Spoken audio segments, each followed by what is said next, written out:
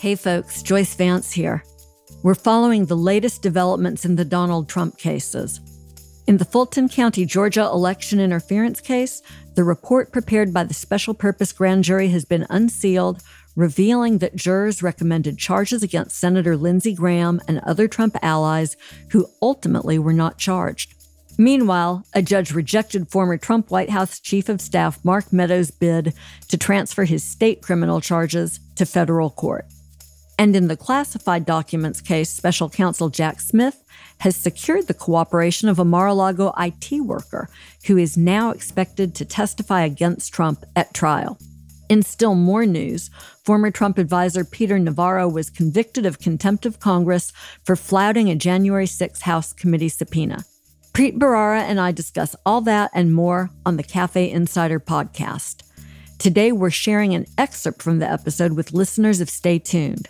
To hear our full conversation and access all other Cafe Insider content, try the membership for just $1 for 1 month.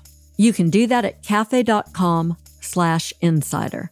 That's cafe.com/insider. We look forward to having you as a part of the Insider community. So, Preet, other news in Georgia, the investigative grand jury's report was finally unsealed completely. And what that consisted of, I was sort of expecting pages of narrative. And instead, we got a list of individuals that the grand jury considered whether there was reason to indict. And we got the votes on each of those possible defendants, not all of whom have been indicted, notably 3 senators, Lindsey Graham and the 2 Georgia senators, Republican senators who lost in the runoff election, were named but did not get full-on votes. What do you make of all of it? So I think it's interesting. People are making a big deal of it. It doesn't really show anything. There was a particular specialized grand jury that had a lot more potential targets and defendants in their sights. What I think it does show is, in fact, Fani Willis, at the end of the day, was somewhat selective and discriminating in a good way as to who would be indicted and who would not, who they would seek an indictment against, notwithstanding what the special grand jury found. It's still a large indictment with a lot of people, 19, but there was the option or the opportunity, and indeed the recommendation from a separate preliminary grand jury to indict a lot more folks, including those 3 senators that you mentioned. So I think it's a testament, although some people are very critical of Fani Willis, it's a testament to her restraint, perhaps.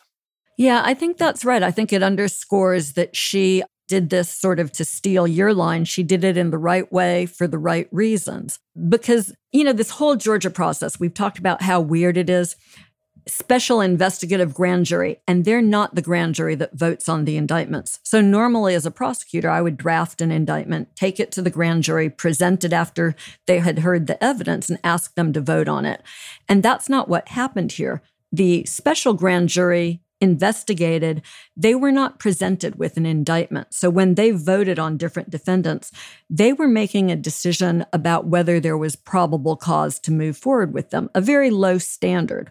When prosecutors draft an indictment and present it to the grand jury for a vote, technically they're only required to have probable cause. But in reality, no prosecutor would present a case where their evidence only met that standard. Prosecutors are focused on whether they have sufficient evidence to convict, to convince a jury defendants are guilty beyond a reasonable doubt, and they use that much higher standard when they present indictments. I think that's the delta here. Fani Willis probably looked at some of these folks who were listed but who she didn't indict very hard and made a decision, perhaps in the case of the senators, because there was arguably speech and debate clause immunity, she made a decision for whatever reason that she didn't have enough evidence to go with them. And she acted responsibly. Yeah, I mean, look, you can make whatever arguments you want, and some people have about how sprawling and perhaps overreaching the indictment she did issue or obtain is. But there's no doubt that she didn't go as far as what the preliminary grand jury sort of suggested. And I think you're right to say that I'm sure the speech or debate clause issues played some role in the election not to charge those 3 senators. But there's also, if you look at the documentation, and there's some reporting from the New York Times, that with respect to the case against Lindsey Graham, for example, it might have been undermined by the fact that there were conflicting accounts with respect to the telephone calls he made to a top Georgia official. And, that relates to the strength of the case as well. So again, there was some discernment here.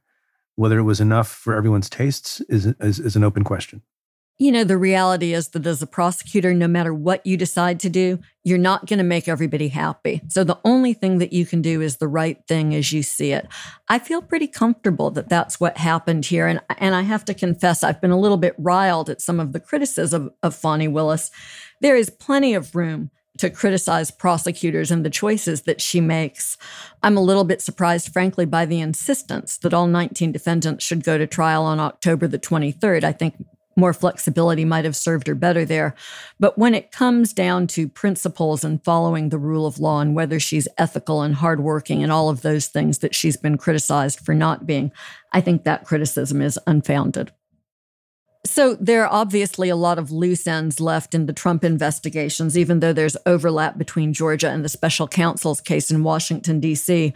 And some of those loose ends involve individuals whose names have come up during investigation when the House January 6th committee was investigating, but who don't seem to play a role in either the federal or the state indictment. One of those names that I have persistent questions about is Cleta Mitchell, one of the lawyers who was pushing the big lie and who seems like she would have been a logical inclusion in one or both of these cases. Of course, in the federal case, we have unnamed, unindicted co-conspirators, not named, indicted co-conspirators like we have in Georgia.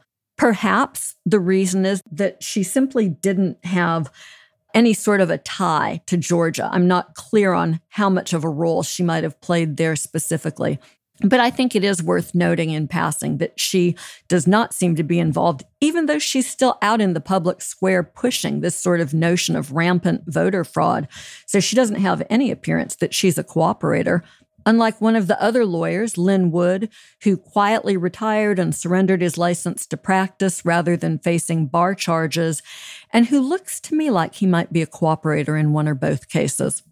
Speaking of cooperators, we have in connection with the Mar-a-Lago indictment, word that one target has struck a cooperation deal with the special counsel's office. Mar-a-Lago IT worker, Yuscil Taveras. And people may remember there was this exchange in the indictment with respect to someone who's designated as Trump employee. Thanks for listening. To hear the full episode, head to cafe.com/insider and try out the membership for just $1 for 1 month. That's cafe.com/insider. To the many of you who've chosen to join the Insider community, thank you for supporting our work.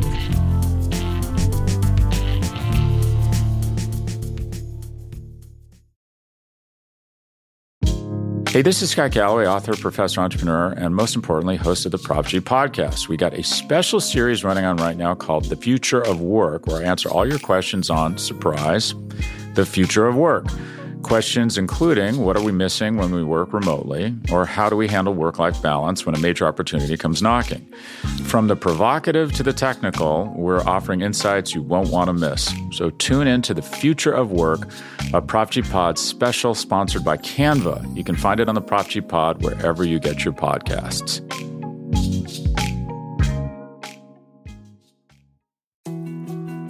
More to-dos, less time, and an infinite number of tools to keep track of. Sometimes doing business has never felt harder, but you don't need a miracle to hit your goals. You can just use HubSpot, because their all-in-one customer platform can make growing your business infinitely easier. Imagine this: high-quality leads, fast closing deals, wildly happy customers, and more benchmark-breaking quarters.